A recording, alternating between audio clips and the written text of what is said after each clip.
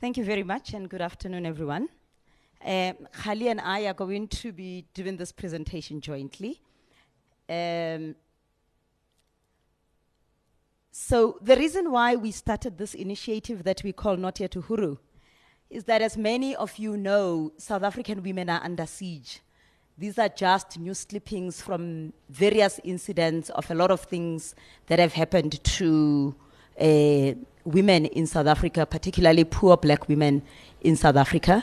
And while some of these stories have made headlines, many more have not. South Africa has 8 times the global average of femicide. 1 in 5 women have experienced intimate partner violence, and every 30 seconds a woman is raped in South Africa. So in 2016, South Africa, Soul City revisioned itself into a social justice organization that focuses on young women and girls.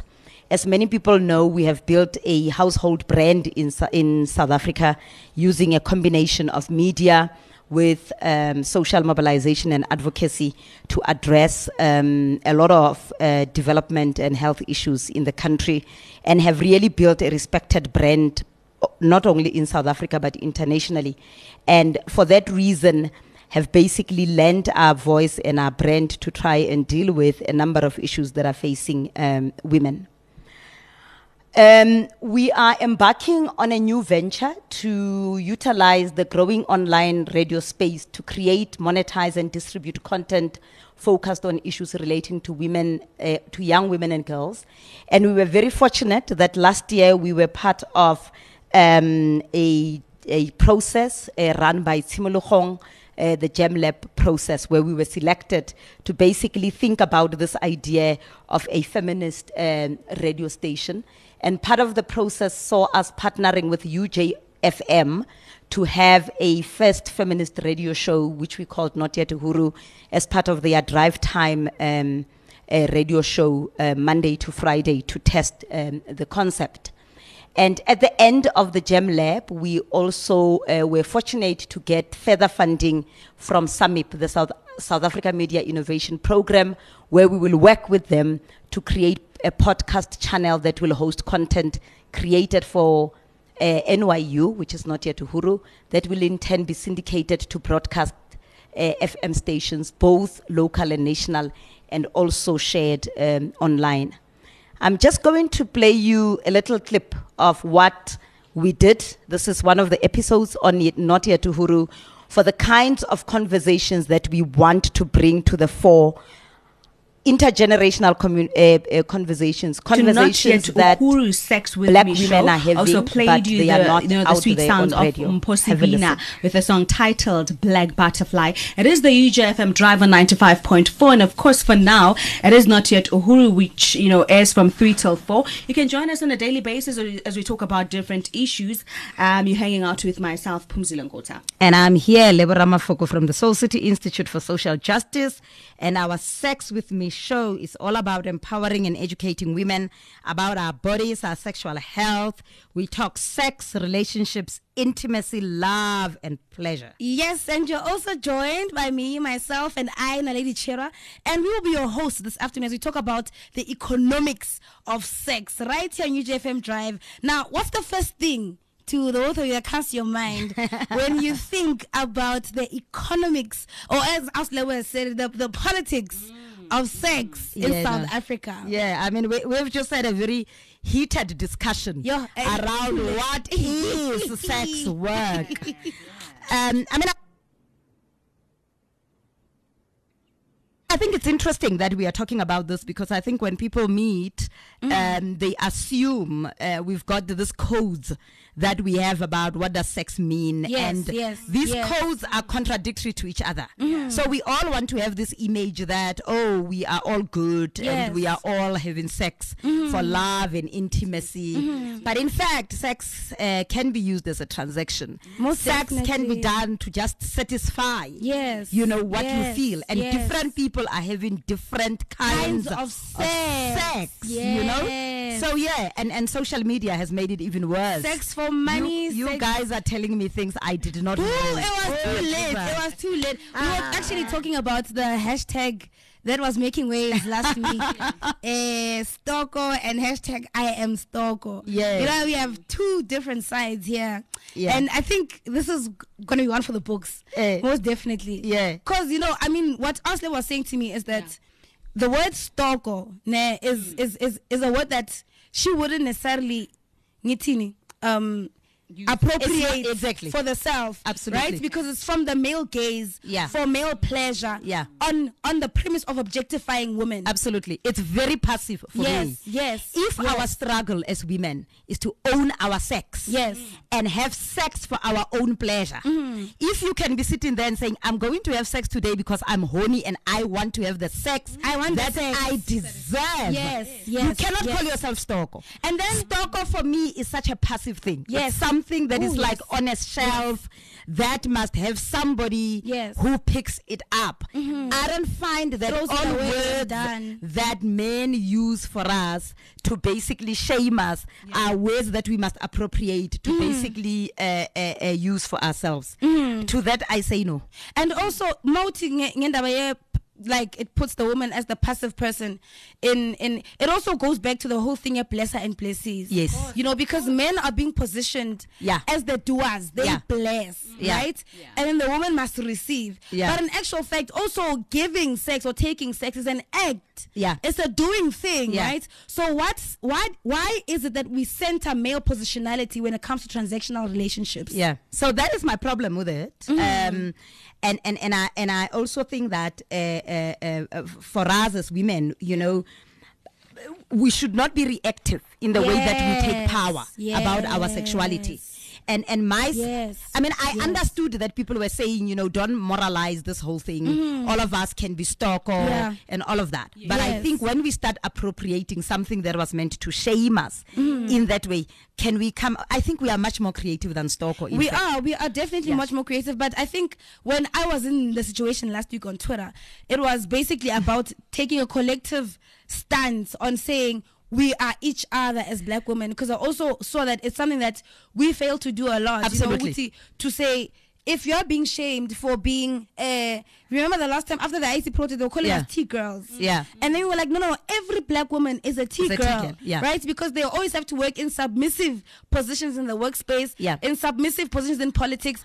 We are T-girls, and I understand that from that perspective. No, I understand that's their sentiment. But for me, the one that I like is Stoko ke mago. Yeah, because if you are going to be calling another woman Stoko, start met Joe Ma. Stoko ke mago.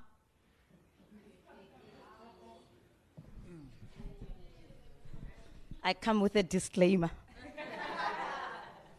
I don't know what I had eaten or drunk that day.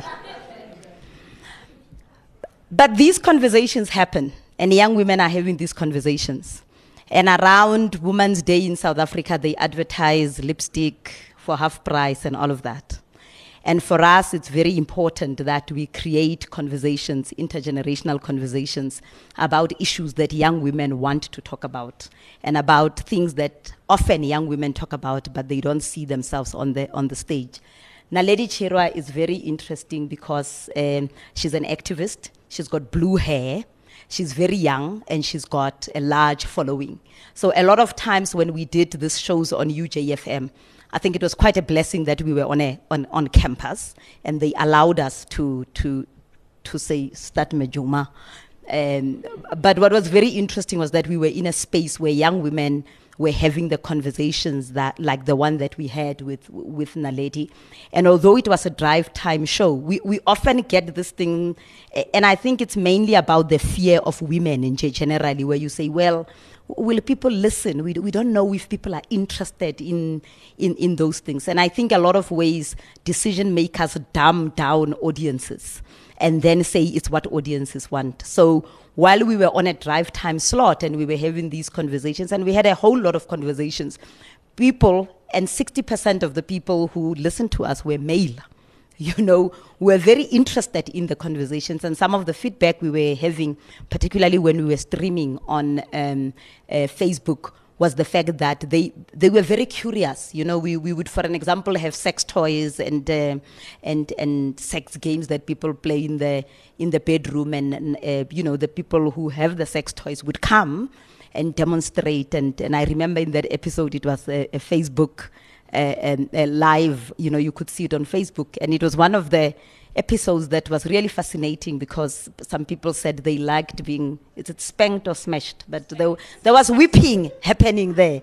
And that is exactly how Naledi was standing, And for us at that time, it was to test whether or not people will listen to something that is overtly feminist and whether or not we can make content that is largely serious very interesting.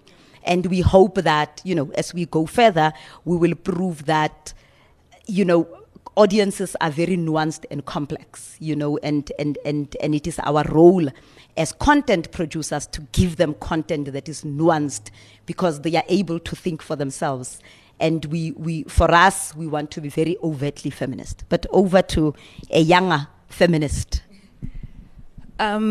So you may ask why, as for me as a young woman, this is important for me to have such conversations around who we are, where we're going as a young black woman in the country. And the primary reason for me is I'm that girl. That's me. When I was 6 or 7, and I'm standing in front of you guys now today, and nothing has changed.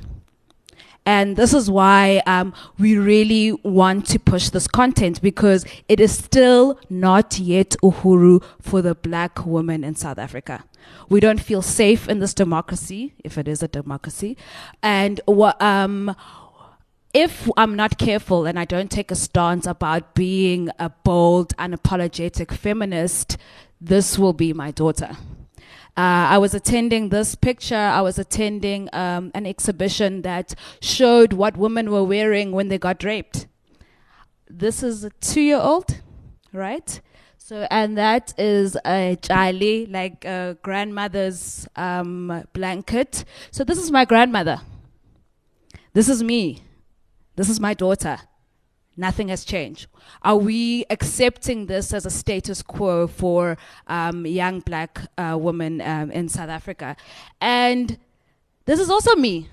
I've been all black with the Duke, I've been for this movement, So we were protesting outside Alexander Township, outside the police station. And the interesting thing for me is it's all men and just this little girl here who's saying, stop abuse is ugly.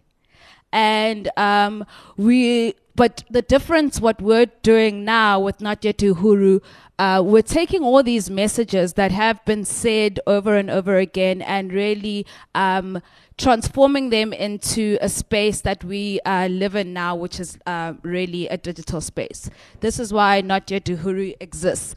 So we have described ourselves as South Africa's first unapologetic radio content hub. It will be a mix of radio, talk radio and music. The reason why we have chosen this content or this concept is we want to change the consciousness, and we want our presence to be heard, our voice to be heard. We want a platform that is for us and by us. And I think if we're not careful, young black women, urban women, all these traits, I promise you, are the new voice of liberation in this country. And we want to give them the platform to change the world in which they live in.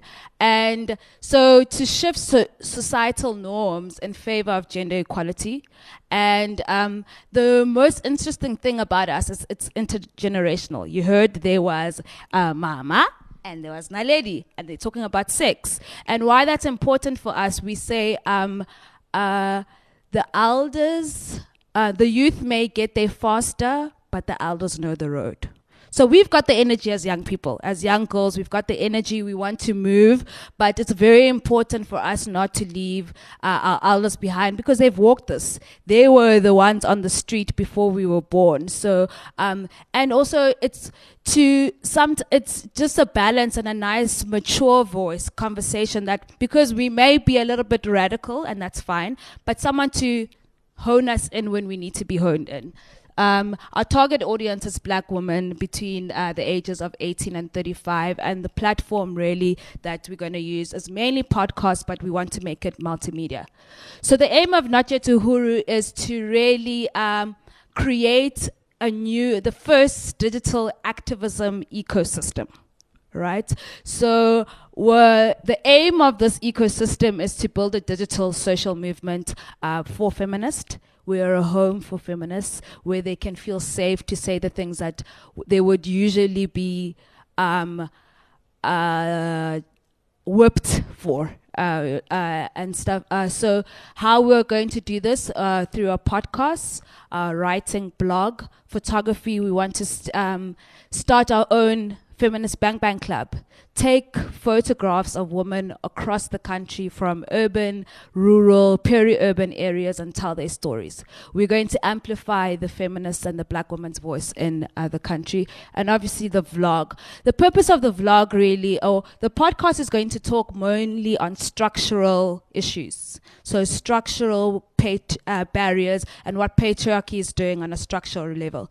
The vlogs are going to take those structural or those big subjects that we're discussing on our podcast, and we'll get to see how those affect 3 young girls in different settings. So we have our Naledi, one of our activists, has just moved to Daung in Northwest. It's a very rural area. So Naledi we'll show Naledi moving to Daung. We have an ode to my hood, which is mainly going to be set up in Mamelodi, but it's going to tell the stories of also our Rise member girls, who I'll get to later. But we also have a girl in Mackenzie.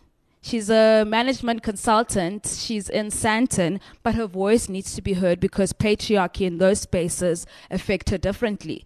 So we want to hear her speak about equal pay and how she's not getting the Bentley that she deserves. We want the girl in Daung to tell us how there's no clinics around the area and that's why she can't get contraceptives. She can't get contraceptives, she gets pregnant, but she gets vilified for being a teenage mother. What is she supposed to do? Who is supposed to fix that? Those are the questions and those are the kind of conversations that we want to have on Not Yet Uhuru.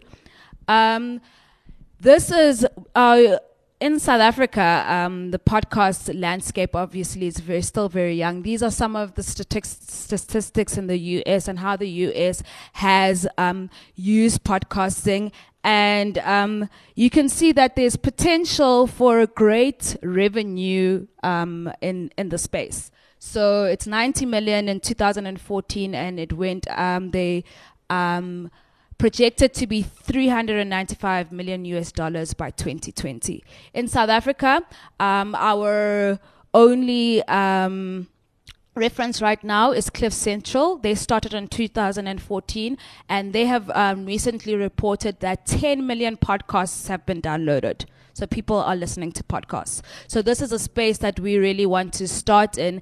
And also the fact that we're not on other mainstream or commercial radio stations means that we can do what we want and say what we want without someone coming to tell us, the BCC, what, coming to tell us that saying vagina on air is not kosher. We want to talk about those things. And we do want to, the example was the UJFM example, syndicate to mainstream radio. The example that has been done really well in print is Mail and Guardian and the Daily Fox. So we want the mainstream radio station to be Mail and Garden, and we want to be the Daily Fox. So the voice of the young person, the voice of the young black woman, and what is the young black woman feeling about what's happening in the country.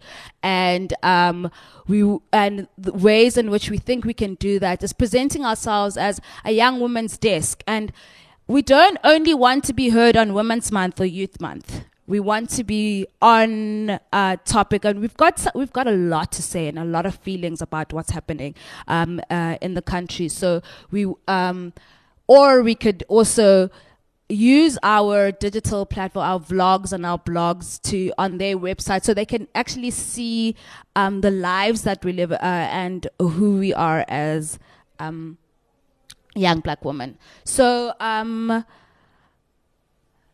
we want to how we envision collaborating with community radio stations is that, or why we see it as important, is that a lot of the times conversations like these are only only take place in urban spaces.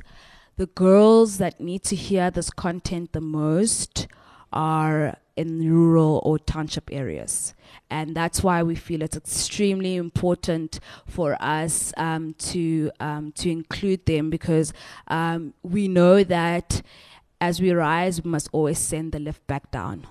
The revolution we're saying as Not Yet Uhuru is leaving no one behind. And we have a grassroots social movement of young women and girls. There are about 30,000 active members, and we want to use the community radio stations in the areas that they live in to give them a platform, give them a voice. There's a lot of wonderful work that they're doing, and train them to be advocates of social change. And lastly, where we take our inspiration are these girls. These are girl freedom fighters on June 16, 1976, and we don't know any of their names. Who are they? And that makes me really, really sad that we only know Hector Peterson's sister, who was running next to Hector Peterson when he was shot, but we don't know her name. She's still alive, but we still don't know who she is.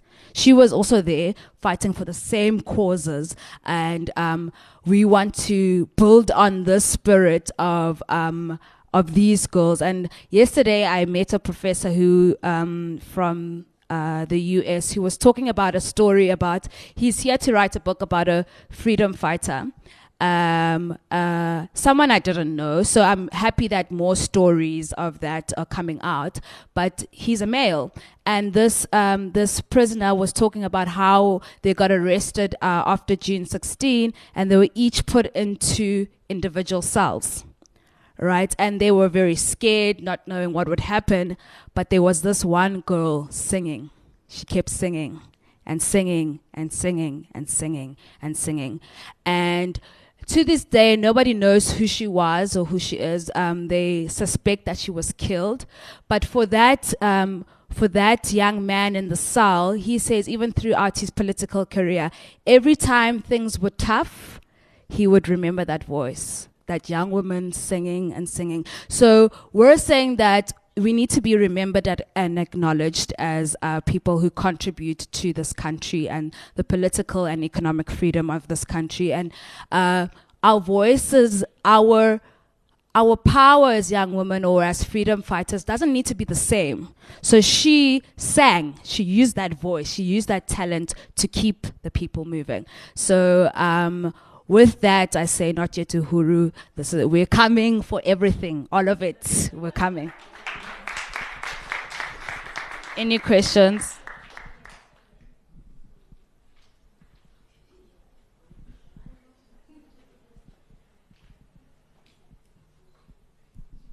Sorry. Hi, thank you very much for that presentation. I just wanted to find out, Soul City, also being an organization that works obviously in the public health space, maybe you guys can talk us through entering the radio market and sort of what are the guiding principles that help you. Also, because I worry about the issue around numbers and M&E and what donors want and the answers and the big fat numbers that everybody's out for. And if those big fat numbers don't work and the pulling out of a project, are you strongly with the mandate that even when you send it out to traditional media, you're going to let the thing do its work and give it the support? Or is there going to be a fixation around getting a drive time slot, staying with that? and coming back and doing M&E and the numbers being the most important thing. Because I mean, we've been involved in some projects and also in the public health work that I do. I just worry that like we don't speak the same language. There's a fixation around numbers and audiences and trying to get to them as soon as possible, when in actual fact we need to make like 10-15 years investment. Like I used to watch you when I was still like in primary school on Take 5, for example, and the work is like tremendous, you know. But when it comes to M&E, monitoring and evaluation and looking at project objectives and that kind of stuff, there's a fixation for numbers. We're not interested in necessarily making things live a lot longer. Yes, funds need to be accounted for in that environment, in the NGO environment, in the community radio space environment. So is there going to be like a sense of timeless support, if you want to put it, around this project, or is it time sensitive? And then what happens when it kind of didn't reach its goals? Because that's my biggest concern. Should we take every question as it comes, or a few? Oh, okay, all right. You are right. One of the reasons we moved away from public health to social justice is exactly what you are saying, because even in the field of public health, people think public health is medicine. You know, even in the field of HIV, we know it's no coincidence that young black women between the ages of 15 to 24 are mostly at risk, but the bulk of the money still goes into ARV treatment. And we are creating this false dichotomy between treatment and prevention. But we like treatment, or funders like treatment, because you can measure. You know, you can buy 1 million tablets and have X number of patients and show what you did. You can say stock as Joma, but you know, you can't count what change it has made. So that is why for us, this is a venture, and I said it right at the beginning, where we want to monetize what we are doing. Ultimately, our goal is to have a feminist radio station, and we are looking at what the numbers mean. But we don't have illusions that we are going to be getting large numbers, you know, right at the beginning. We want to build steady, and we want to build with partners who are working with us. I mean, we worked with Dimitri, who's in the room. And there is an appetite, even from what are these people who are not those ones, to give content that is very meaningful for people. And it's because I think the consumer is also demanding just much more than an Omo ad with a woman that's doing the washing while the man is working in the garden. You know, they want their lives to be, you know, to be as real as possible. I don't know, am I cherry? Okay, cool. Thank you for that presentation. I thoroughly enjoyed it. Just a question on the end goal of building, having a radio station. So with the sort of moratorium out, and, ICASA not giving out any licenses, which, I think is a pity, because this is a community of interest, but there have been so many licenses. Just, in the previous session, they were talking about how many licenses ICASA was just dishing out. And then here comes this new entrance, which is fresh, which is different. And then there's this moratorium. So what kind of, how's that going to impact the end goal of having a radio station? Or are you going to sort of explore and, try put pressure on digital sound broadcasting, or, are you going to stay as a podcast? How does, all of the regulations around getting a license going to affect the end goal for you? We are quite new entrants, yes, and that is why when exactly our first lesson at the GEM lab to realize that there's a moratorium, we went through podcasting. And in fact, after podcasting, we said, well, you could do vlogs and a whole lot of things, that could create the contact and get it out there. For us, an FM station makes sense because then you can reach as many people as possible. There's also issues of data costs in South Africa. So you want to make sure that people can access the content as much as possible. But we also believe that our plan needs to be short-term, medium-term, and long-term. We will join advocacy groups and other groups that are basically pushing ICASA to. In fact, we've presented to ICASA, who also liked the idea. But I guess we will have to work and see it as a medium to long-term strategy of get the license. What the summit process is helping us do is, while we are waiting for the green light for FM licenses to come on board, is to do two important things, which I think as a new entrant with this innovation we must do, is to create as much content as possible. So the creation of content is very important. So in fact, in a lot of ways, we are not under pressure to say we've got an FM radio station now, because that's a content beast, you must feed it every day. So we are creating.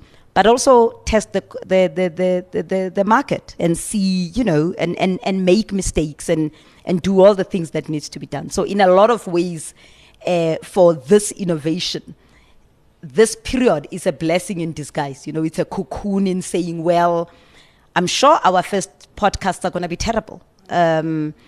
Because you need to do it and do it and do it until you may have the content, but if you want people to choose you, you need to refine what you are doing. But the syndication with community radio and FM radio is the way that we think we will reach other audiences. Okay.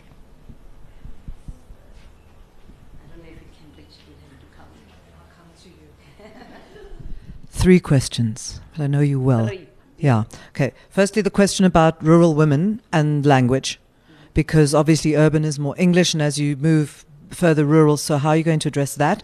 Second thing is, obviously, it in a way, the internet's a bit of an echo chamber because nobody knows you there because you're not on a broadcast medium. How are you going to address that in advertising? And then the third part is, are you interested in partnering with people like myself who do branded content or content within the concept to actually push your agenda from outside of the Soul City family? Thank you. All right. So as we create vlogs and content, and we link up with other people who can create the content for us and the podcast for us, they will speak in whatever language that they want. So Naledi Goes to Taung will be done in any language that Naledi and the Rise Young Girls in Taung speak. So we are not very precious about language. Partnerships, absolutely. We've just spoken to one young woman we met here who's in Nigeria, who's actually saying they cannot say they are feminists in Nigeria, especially on air. Could she get other feminists in Nigeria to do podcasts and give them to us, to broadcast on our station? And right now it's like, yeah, the more the merrier, bring it on. And I think what I like about, particularly when we started and we went to GemLab and we said, well, we've got this idea, is when you meet people from Nigeria saying, oh, we like the idea, we're like, yeah, we were on the money, who knows who else is going to come to us in the Middle East and say, we also want to do something with you. So the community we want to bring of feminists is a community of practice rather than a geographic community. So partnerships, yes. Our partnerships with mainstream media and community radio will actually have a marketing purpose. But we've got 30,000 strong Rise Young Women that are funded. We've got a Rise talk show that attracts 3 million viewers on television. So the fortunate thing with us is that we are not just entrepreneurs who are trying something. It will piggyback on our brand, on our name. So ideally, you want to give a show, a podcast, to a radio station, to a community radio station, and to then say, for more, this is where you can find us. We've got other ambitions, of course, and another idea we tested at GemLab of being a mobile virtual network operator, an MVNO, like a Trace mobile SIM card, where you can get a Soul City SIM card And when you get it, you can get like Rain right now. I don't know if people have seen Rain. You can get a SIM card, a Soul City SIM card. You can, and then if you've got it, if you've spent 20 rands a month, you can get, the radio on your mobile quite free. But the 30,000 young women whom we give tablets and data, is already an audience of 30,000 people. It's also blog creators. But also as we get into these worlds, we are then able to market ourselves. The internet, I think right now the way people consume media is unlike before, where people are, getting the same thing on different places, so we want to make sure that we also create. That's why we were saying there's a combination of vlogs and other things where you can post them on our website, you can talk about it on Rise Talk Show, you can get the Rise young women to talk about it on their Facebook and their WhatsApp pages, etc.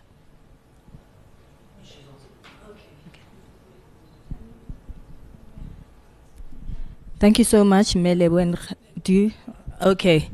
All right. Thank you so much, Lebo and Kgali, for that beautiful presentation.